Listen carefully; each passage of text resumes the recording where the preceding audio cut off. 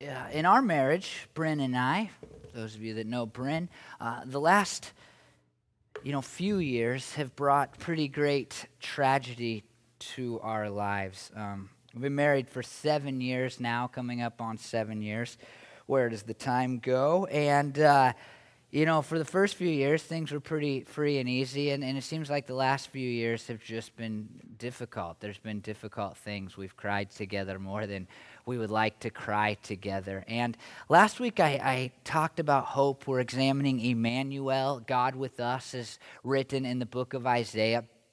And it struck me this week that as we talk about these ideas and these things about why it's important that God came to be with us, when we talk about biblical things sometimes, it's easy, and when I say we, I mean me specifically, because I get on the stage and talk about it to you. It's easy for it just to be this theoretical thing that exists in a vacuum and sometimes, hopefully not too often, but leaves people just walking away going, well, that sounds great, but you don't know what I've been through. And I think in some ways, maybe last week's sermon, while I thought it was great, in some ways it may have done that. We're like, Jesus is all these things to us, and it gives me hope, but these very real things are still existing in my life. And it isn't for no reason that I feel hopelessness about, whatever area of my life. And it is clear to me, I want to just make that this clear, that it's clear to me that hopelessness, I understand, does come from hurt, and our sadness does come from suffering, and our despair does come from destruction in our lives, areas that have been utterly destroyed sometimes. And we look, if it's, like we just prayed, a relationship or our finances or our health, and there's areas that are just destroyed, and that's where the despair comes from. And so I just want to begin by saying first that these concepts that we're studying, God with us is written down in the book of Isaiah, and why it matters that God would come and be on earth in the person of Jesus, why it matters. It's not that some theoretical view. I hope that we can see that these things kind of intimately interact with our lives. And here's the great news. What we're going to look at today is a passage of Scripture written to people who feel hopeless, not in some just kind of, in the sky dream kind of, well, maybe I feel hopeless way, but they really feel hopeless because they have been hurt so bad. And their despair comes out of their real life destruction. And we're going to see what I think is one of the great passages for us finding joy and hope and comfort and greater purpose despite our suffering. And the cool part is when we see this, when we see people who are hurting, who are broken, who are suffering, and yet they have hope, they have light, as it was described in our passage last week, it's really quite a beautiful thing. I was at a funeral yesterday for a guy named Ian, and Ian was 35 years old, just a couple years older than me, and Ian had been in a wheelchair his whole life. I got to know Ian through Starbucks. He had a big personality, cruised around in a wheelchair, and didn't seem to let anything stop him in his whole life. And Ian had spina bifida and more than that, a lot more than that. His body failed him from the time he was born, really. He was the March of Dimes baby, like nationally. He told me that at one point when we were getting to know each other. And he finally succumbed to terrible health, 35 years of terrible health in November, and we went to the memorial service yesterday. And what everybody talked about, and I raised my hand and talked about it even, I only knew Ian just a little bit from being at Starbucks, enough to be at his memorial service, but everybody talked about it. Despite everything that he suffered, and really his whole life was suffering. I mean, his entire life he suffered. It was a struggle, and then near the end, the last couple of years, it just became more of a struggle. And in all of it, he always seemed to have a joy and a hope and an excitement to him. And I don't mean in some theoretical way where he was like, oh, great, like life is, life, it will be great when I get to heaven someday. Ian was a Christian guy. He wasn't like that. It was like he just bubbled.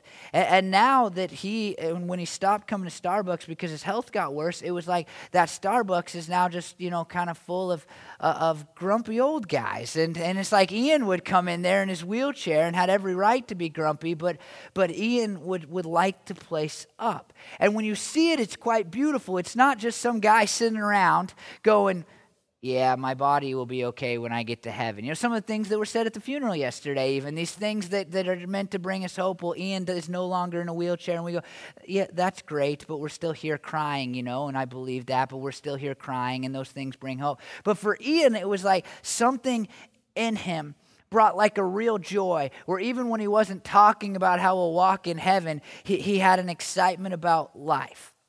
And I think what we see in this passage of Scripture today shows us how we can be like Ian, how we too can have this joy, this positive attitude, this hope, despite what we struggle with, despite what is going on in our lives. And before we look at it, I want to say that I understand that there are things in your life that are, and this is an analogy that we're going to see here in a second in our passage, that are like this dead stump that's at the house that we own in Kaiser. And this stump has been there forever, and my dad, every time he goes to the house, chisels a little bit away, and I tried for one day and gave up, and it's full of ants, and I'm pretty sure it brings all the spiders, and I've tried to get it down, but it gets rained on. You can chisel a little more away, and I'm too cheap to pay for it to be done because I don't live there. And here's this stump, and this is, we talk about hope, and it's like Jesus came and hope, and that's good, and that's like over here, and somewhere on this side of your life, you're like, this area of my life looks like this dead stump. It's gross. It's not fun to talk about. I don't like to look at it. I don't like to think about it. I don't want to talk about it with you. Jesus is over there, and yeah, that's hope for someday when I get there. But here in kind of this part of my life, there's this stump, this dead, rotting stump that's full of bugs, and it's dirty, and it's disgusting, and this is a thing I don't like to talk about. It might be your relationships or your finances, or it might be a sin, or it might be your physical health or whatever, but it's here, and it's this gross, ugly stump. And when we talked last week, you're like, but over here, on this side, sure, I believe Jesus came. If you're a Christian, and you're like, I believe Jesus came, and I believe that presents some level of hope, and that's great for church, and for my funeral someday, and that's great for when I'm having a connect group or a Bible study. But this is my stump. This is just here, and it will always be a stump. And that's pretty much the world that Isaiah is writing about when he writes Isaiah 11 verses 1 through 11. Isaiah had predicted that the kingdom of Judah would fall, and we know that it would be destroyed. It would be destroyed. Jerusalem is wiped out at the hands of the Babylonians in 586 BC. I mean, completely ransacked. And if you want to follow the history of that and that interests you, and we did a sermon series 2 sermon series ago called Optimistic that was all about finding hope despite your struggles in this world. And we went down the line of Israel's history and how the Assyrians and the Neo-Assyrians and the Babylonians all wiped them out. And you can go back and listen to that on our website. But for today, just what we needed to know is that Isaiah predicts that Judah will be wiped out, Jerusalem will be ransacked, things will go bad because they've turned their backs on God. And that's exactly what happens, what takes place. And this is when Isaiah comes in talking about, well, you're going to be destroyed, it's going to be bad, you're going to be in despair. And here's what he says in Isaiah 11:1. A shoot will come up from the stump of Jesse. From his roots a branch will bear fruit. The Spirit of the Lord will rest on him. Isaiah says to this group of people, out of the stump of hopelessness, out of the stump of sadness, out of the stump of destruction, out of the stump of your suffering, out of that a shoot will bring will spring forth, and it will become a branch that will eventually produce fruit. And we can just add some words into Isaiah's mind probably. Fruit of goodness and joy and prosperity and happiness. And once again, God will make out of this dead stump something that is beautiful and pretty and tree-like. It will be good. What Isaiah says is that there's a root that is inside of that stump that will eventually spring forth.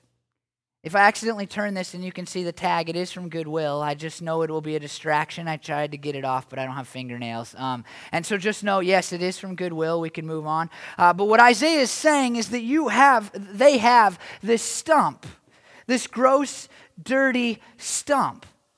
And we can look at Jesus over there and say, well, Jesus, you're over there and it's happy and it's joyful. And yeah, I like singing my songs at church. But Isaiah says, you have this stump. You are this stump. Life is like a stump. It's dead and it's gross. And out of it, for the people in Judah, will spring forth a shoot.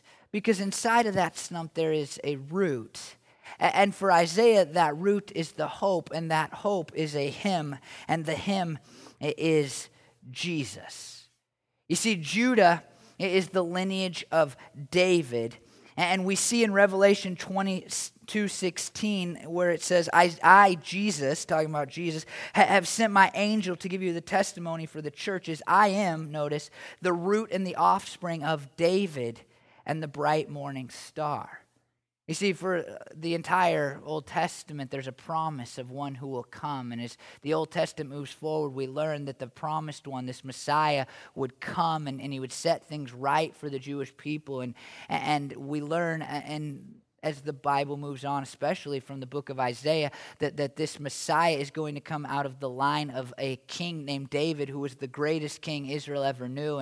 And they just were like an incredible kingdom during the time of David. And we know that it's going to come out of David. And so Isaiah here, one of the people teaching about it, we can look back, but Isaiah is teaching us about it. And he's going, hey, look, a root is going to spring forth into a shoot that will produce branches that will eventually produce fruit. And Jesus, after he rises again and goes into heaven, looks back down and says, hey, here's the deal. I'm the root. I'm the root.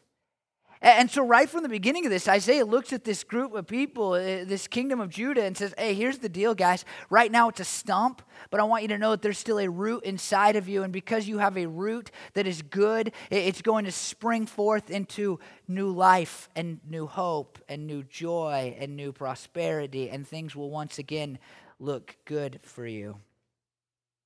And this happens because God's Spirit is on Jesus, because Jesus was Immanuel with us, and God with us, Immanuel. Matthew 3:16 and 17 describes like the Spirit descending upon Jesus. It says baptism, and it says as soon as Jesus was baptized, he went up out of the water. At that moment, heaven was opened, and he saw the Spirit of God descending like a dove, and landing on him, and a voice from heaven said, "This is my Son whom I love. With him I am well pleased." You see, here's the deal, just right from the beginning. Jesus brings hope and life and joy and peace into the midst of our stumps, because when Jesus came, God came onto earth, and now God can come into your life. Pretty big deal. Now, let's continue to move on. We're going to come back to this, but I just want you to have it in your minds that wherever you see death in your life, wherever you see destruction and sadness and hopelessness, wherever you see that, it's not Jesus someday. It's that right now you have a root inside of you that can at any moment spring forth and bring new life to that area. But let's continue in the passage and we'll come back to it. Verses 2 and 3 says that the Spirit that was upon Jesus is the Spirit of wisdom and of understanding, the Spirit of counsel and of might, the Spirit of knowledge and fear of the Lord, and he will delight in fear of the Lord. Just put aside, kind of when we read the Bible, sometimes we read it in weird ways and we don't actually just see the plain meaning of it. But notice the plain meaning. The Spirit is on Jesus, and that makes Jesus wise, smart, helpful, mighty, and he's fearful of the Lord, which means that Jesus tells us, shows us, and helps us live the way that God wants us to live a life that is in line with the life that God would have for us.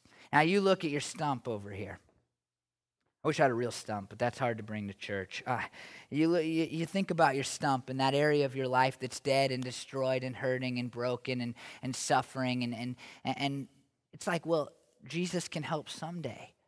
But what Isaiah says is that, hey, this guy's going to come to earth. And the Spirit of God will be upon him because he will be God with us. He will be God with us. And because of that, we now have the words that help us turn this stump into something that is beautiful and has branches and is producing fruit. Because of that, we can see how we ought to live in order to turn this ugly stump into something beautiful once again. And because of that, not only do we have the way and kind of the direction, but we also have the power because Jesus decided to come to earth and be with us. He's helping us and he's providing for us. And he's working so that this area of your life doesn't need to be hopeless. It can be fixed and you can have joy in the midst of this dead, rotten stump, whatever that stump is for you. Isaiah continues.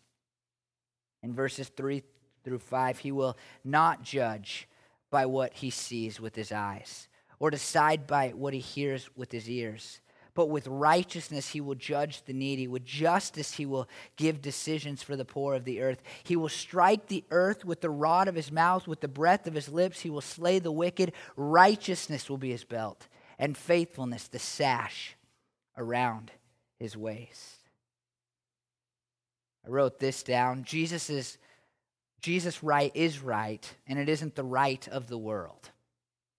What Jesus thinks is right, and what Jesus thinks about you is right, and it might not be what even you think about you. It might not be what others think about you. It might not be what society has said about you. When Jesus declares something to be right, it is right, and here's the good news. Jesus judges by, this is what Isaiah is telling us, Immanuel judges by what is inside of us and not based on what is outside of us, what people can see and observe.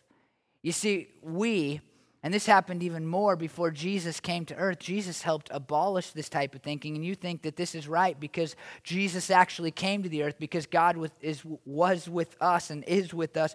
We judge based on looks, and we judge based on money, and we judge based on people's intelligence, and we judge based on people's power, and we judge based on people's fame or people's family, and we judge based on the girlfriend that a guy has, and we judge based on people's athleticism or the degrees that they've been able to earn, and we judge based on our possessions or how nice we are to others. But Jesus, according to Isaiah, judges based on what's inside of us. You see, and here's the thing about all these things that we so often judge based upon. They'll all eventually turn to stumps. I mean, eventually your looks will not be what they are today. You're only going to get worse looking unless you're a baby. Your intelligence will fade. Your power in this world, whoever's giving you that power, they'll eventually look to somebody else. Your degrees won't matter when you retire. Your possessions will start to get old and you'll need new ones. Everything that we judge upon on this earth, kind of human beings, and what we think of when we look at people, we go, well, that makes them good or better or best, or that makes them cool or awesome. Everything that we kind of judge upon will eventually turn into a stump. And I think that's one of the reasons that the stumps are so prevalent in our minds, that we can't escape the stumps. And sometimes it's like in A Christmas Carol where that guy comes back from the dead and he's dragging around all the chains. Sometimes our stumps are that to us because they're such a big part of how we judge ourselves and others judge us. We tie the stumps to ourselves, and everywhere we go, everything we do, no matter how good it is, we're always just kind of carrying the stump around, dragging it behind us, going, well, everything else seems pretty good, but man, man, I don't look like I should. Or everything else seems like it should, but I don't have quite as much money. Or everything else looks like it should, but I didn't get a degree. And everything else looks like it should, but my wife isn't as cool as their wife. Or everything looks like it should except for these stumps. And those are the stumps that we're drawn to because that's how the world usually is judging us and how we're judging ourselves. But Isaiah says someone will come. God will come. Jesus will come, and he will judge based on what is inside of you, not what is on the outside of you. And that's pretty important for us. You see, but we see these two choices that Jesus gives when it comes to our stumps. Jesus will either strike your stump all the way to the ground, complete the project that my dad has been working on for 5 years now. He will either take your stump all the way down and you will ultimately be destroyed, or he will bring new life into the midst of your stump. You see, that's what Isaiah is describing for us. In just one chapter before, he describes the Assyrians who are not God-fearing, who don't love God, who are anti-God, who reject God. He describes them as a stump too. And you know what he says about those stumps? Their stump, them as a stump? He says, I'm going to wipe them out. I'm going to burn those stumps to the ground. But in our passage, he says, there's a remnant. There's a small remnant who loves me and fears me. And even though their whole country is a stump, I will bring new life. You see, when you look at your stump and you're thinking, well, this is what I'm judged on, and this is terrible, and this is the dead part of my life, this has been utterly destroyed, you are the really person who has the choice. You can choose to reject Jesus, and eventually that stump and everything in your life will be burned to the ground, and you will have eternal darkness, eternal hopelessness, or you can choose to accept Jesus, and he will instill every part of your life with new life. See, the gospel story is one of new life. And you may or may not know the big parts that we always talk about in church, but what we talk about is that we all are sinners. We all do wrong things. We all create stumps. We all do stupid things. We all do hurtful things. We all do idiotic things. We all do things that God didn't want us to do, and we knew and we know that God didn't want us to do them, but we did them anyway. And because of that, what the Bible declares to us is that we are dead in our transgressions. We are dead. And it tells us that Jesus came from heaven to earth. God came to be with us so that he could die on a cross, and in that death, pay for our sins. And then Jesus did this crazy thing. He rose from the dead, and in his rising from the dead, he made it so that we who are dead, who are stumps, whose lives are completely and utterly stumps sometimes, can be resurrected too.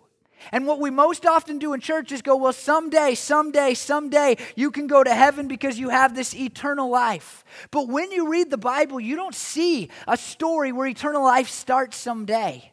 You see a story where eternal life begins the moment that you accept Jesus, where God takes your deadness and your dead stump, and he provides a root that can spring forth into new life and produce new fruit once again. Read the book of John sometimes. Just go and read the book of John, and you've probably read it before, but read how John uses the term eternal life. He doesn't use eternal life as heaven someday. He uses eternal life as a possession that we have now if we accept Jesus as our Savior. He uses eternal life as a root that is inside of us, making all of our stumps once again turn to something green and beautiful and fruitful and important. You see, your choice is simple. It's a simple choice. You either reject Jesus and your whole life, which is a stump, will eventually be thrown into the fire. Or you accept Jesus, and he can begin to turn every part of your life, every stump, every cut down tree that you have existing in you, he can turn it into new life because he is a root inside of every Christian. That's what Isaiah is saying. But I think it's important that we continue because in verses 6 through 9, he says, the wolf, a word I don't say very well, so I try to avoid preaching on passages that I get made fun of for how I say it, but I try to avoid it. The wolf will live with the lamb. The leopard will lie down with the goat. The calf and the lion and the yearling together, and a little child will lead them. The cow will feed with the bear. Their young will lie down together, and the lion will eat straw like the ox. The infant will play near the cobra's den, and the young child will put its hand into the viper's nest. They will neither harm nor destroy on my holy mountain, for the earth will be filled with the knowledge of the Lord as the waters cover the sea. Now, if we've been around church very long, we know that there's pictures out there of Jesus hanging out with a lion and a lamb, and they're kind of sitting there not eating each other. Well, only the lion would eat the lamb anyway, but you know what I mean. They're hanging out. They're not fearful of each other. And we think about that picture, and we think, and rightfully so, that someday when Jesus returns, it's going to wipe out all death and all sorrow and all pain and all suffering and all destruction and all of that. And even the lion won't eat the lamb, and a kid won't be struck by or bitten by a cobra, because the world will be harmonious once again, like it was in the Garden of Eden. And that's beautiful and that's great. But this morning, I think we need to see that this has application that goes beyond someday, right? Beyond, like, when I get to heaven, everything will be great. Because I think that while Isaiah speaks in a literal sense, he also speaks in a figurative sense to say, hey, here's the deal. God with you is such a powerful force that it can bring peace to every area of your life. It can bring peace into areas that seem impossible to ever have peace in again. Philippians 4:7 just says this outright. This is a famous verse, and here's what it says. And the peace of God, which transcends all understanding, will guard your hearts and your minds in Christ Jesus. He says that because God, Paul writing in Philippians, he says, because God came to be with us and offered you a root that can turn into a shoot, that can turn into a branch, that can turn into fruit, because God offered that, you can now have peace that goes beyond anything that you can understand. And so you can look at your life and go, well, I've messed up too much.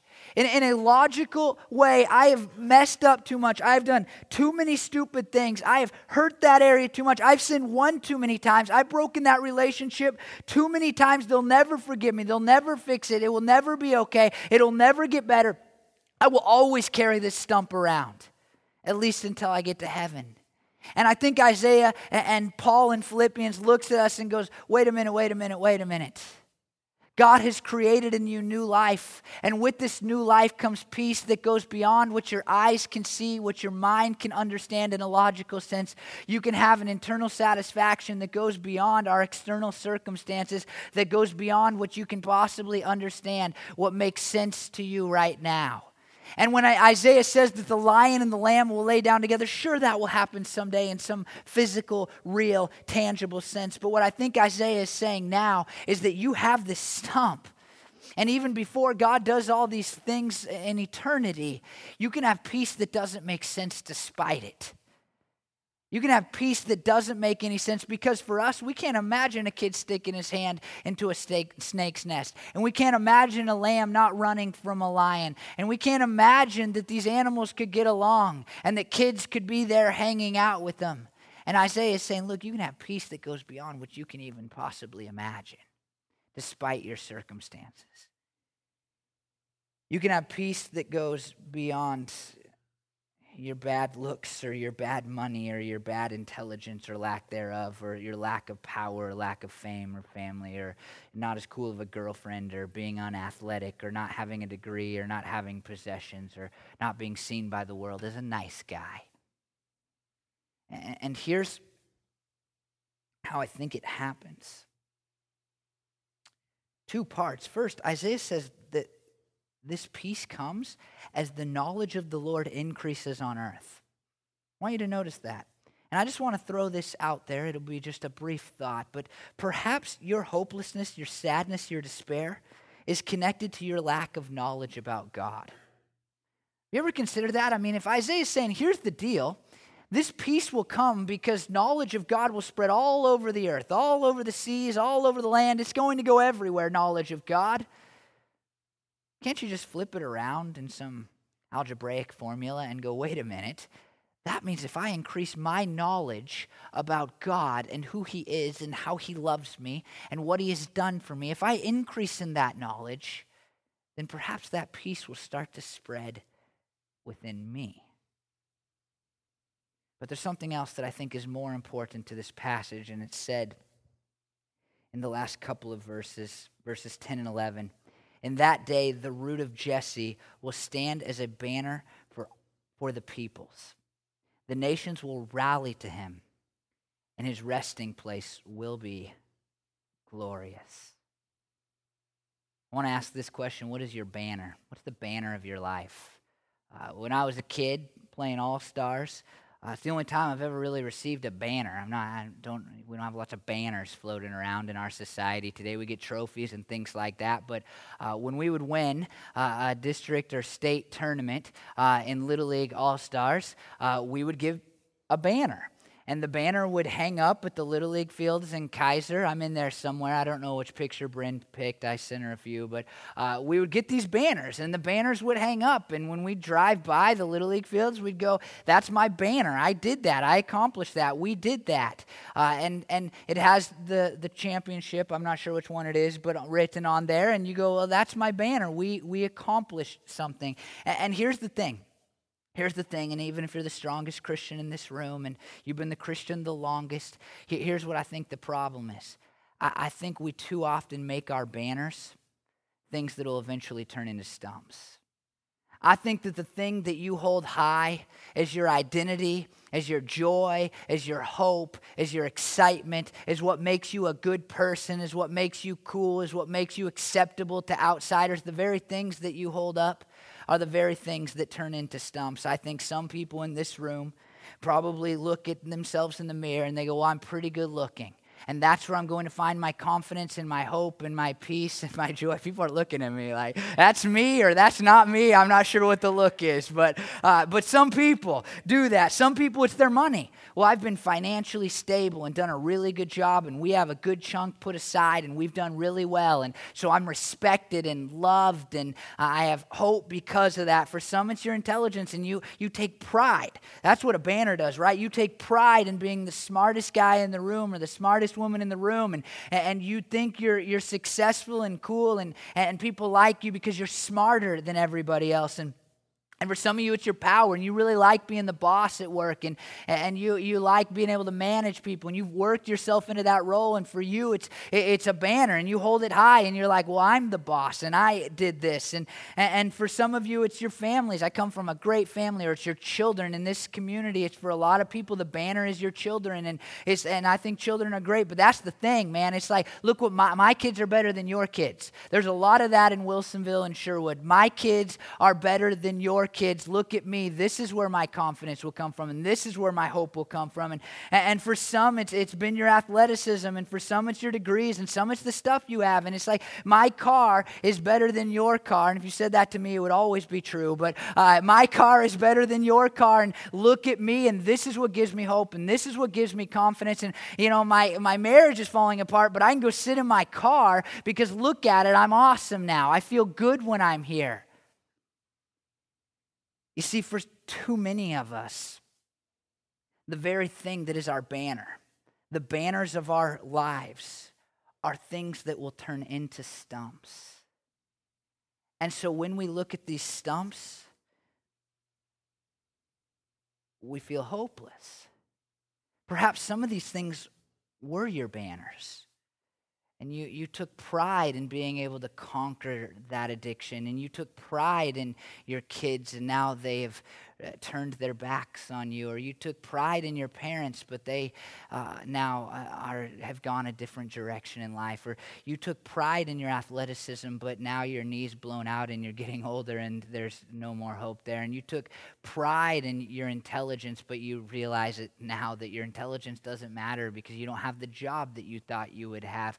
And for a lot of us, not just some people out there, for a lot of us, the reason that we carry around these stumps and we hold them so tightly is because they were our banners, and we want them to continue to be our banners. And what a lot of people do this. They go, well, that's my banner, but now it's a stump. And so I better find a new banner. I better go make more money because now, I'm not as athletic as I used to be, so I better make a lot of money. Or, well, I don't have any money anymore, but I better, assert my power and authority over somebody or something because I need a new banner. And most people spend their whole lives trying to find new banners because their old banners turn to stumps, if I can mix metaphors. And it's like, here's my banner, now it's a stump. Give me a new banner. I'll carry this stump around and think about it and be hopeless because of it and realize that life isn't that great because of it and never experience joy because of it and always feel a little lack of peace because of it. But I'll get a new banner. And what Isaiah says is that God has come to earth so that our banners can be a root. Our banners, if we're going to have peace and joy and hope despite our circumstances in the now, not in the future, in the now, our banners must be a root that will spring forth as a shoot, produce branches that produce fruit. We look at our lives and we must declare emphatically to the whole world, if we are going to have the type of joy and the type of peace and the type of hope that we long for, my banner is a root. You look in a mirror and you don't like what you see, you can still declare, my banner's a root. When you look in the bank account and it doesn't have as many dollars as you think you need, you go, my banner is a root. When you feel dumb and stupid because you're surrounded by smarter people and you go, I just wish God would have made me more intelligent, you go, no, wait a minute. My banner is a root. When you feel powerless and kicked down and kicked to the curb and just thinking society hasn't done anything for me, I'm low on this totem pole, you declare, my banner is a root. When you are ashamed of the things that you have done and you know that you have produced that stump, you declare once again, my banner is a root and I will spring forth into new life. When you look at your family and you go, they're not as good as the other families, and I don't have the relationship with my parents that I wish I had or that they have, you don't have to think about that. You declare, my banner is a root. When you look at your job and you think, I didn't think I would end up here. I didn't think this is where my career would head. It's not what I wanted it to be. You declare, my banner is a root. When your possessions go away, when they rust or they fade or they stop being important anymore, you don't have to think about it. You don't have to be hopeless. You can declare, my banner is a root if you will place your faith in Jesus. You see, we have this mentality even as strong Christians. Like, I love Jesus and he'll get me into heaven, but for now, my banner will be my looks, or my banner will be my money, or my banner will be my power, or my banner will be my family, or my banner will be my kids. And Isaiah looks at us and goes, here's the banner. The banner is the root, and his name is Jesus. And if you go through your entire lives, not holding up the banner of whatever used to be good and is now a stump, or the banner of what you think you ought to make look good in your life, but you hold up the banner of Jesus and you declare, my banner is a root, then it doesn't matter what you go through. It doesn't matter how bad life gets. It doesn't matter what goes away or who goes away. You can always have joy and always have hope and always have peace, not just someday when the lion and the lamb literally lay down together. You can have peace that goes up beyond anybody's understanding now. You see, what Isaiah says to us is, hey, look, you're looking at your stump, but you ought to be looking at your banner. And your banner needs to be Jesus. I look at Christians around the world, hear stories, and things like that. And there seems to be African countries in Asia where Christians are persecuted, in the Middle East where you can't even declare that you're a Christian or especially a missionary. And I look at Christians throughout our world, not in America, but throughout the rest of the world. And they have this, it seems, incredible hope and incredible joy and incredible peace, despite the fact that they don't seem to have anything that would be a banner in our culture. And I'm convinced after studying this passage that it's because they haven't made cars their banner. They've made Jesus their banner. They haven't made anything that you can see and touch and hold their banner, but they have made their banner a root. Martin Luther King Jr., we celebrate his birthday tomorrow. And I didn't even realize Martin Luther King Jr., his birthday was coming up. I wasn't paying attention to it, I know that, but I wasn't paying attention. But a while back, we had purchased some of his sermons from the church that he used to pastor when we were in Atlanta. It's been a few years ago, and I'd never listened to him. And I happened to put them in this last week, and I was right on time with that. I was tweeting about him and everything like I knew what I was doing. I had looked at a calendar. But I found this out this week, and I didn't know this from his sermons, but his sermons are incredible, and I found out just kind of Googling him after that, he actually died with no money. Isn't that incredible? A person as famous as him would die with no money, and he invested almost everything he made from his speaking engagements back into the causes that he thought were profound and important. And he preaches this sermon in Memphis that I listened to this week, and he says some brilliant things, but this is one of the things he said.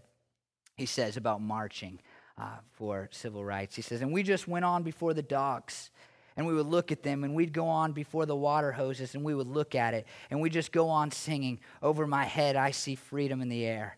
And then we would be thrown into the paddy wagons, and sometimes we were stacked in there like sardines in a can, and they would throw us in, and the commissioner of public safety would say, take them off, and they did. And we would just go in the paddy wagon singing, we shall overcome. See, Martin Luther, I think, at least during his public time, he made the root his banner. He didn't say that his personal freedom, his personal security, his body, his health, none of those things were his banner. He didn't make public speaking or making a lot of money his banner. He made a root his banner, and it allowed him to do things despite things that changed the world forever. And I believe if we will be people who don't hold up the banner of looks or money or even freedom on this earth, if we will hold up the banner of Jesus, if we will declare my banner is a root, then it will no longer matter what we face. We will have the hope and the joy and the love that we so desperately desire. Some of you have come here, I'm sure, sad today.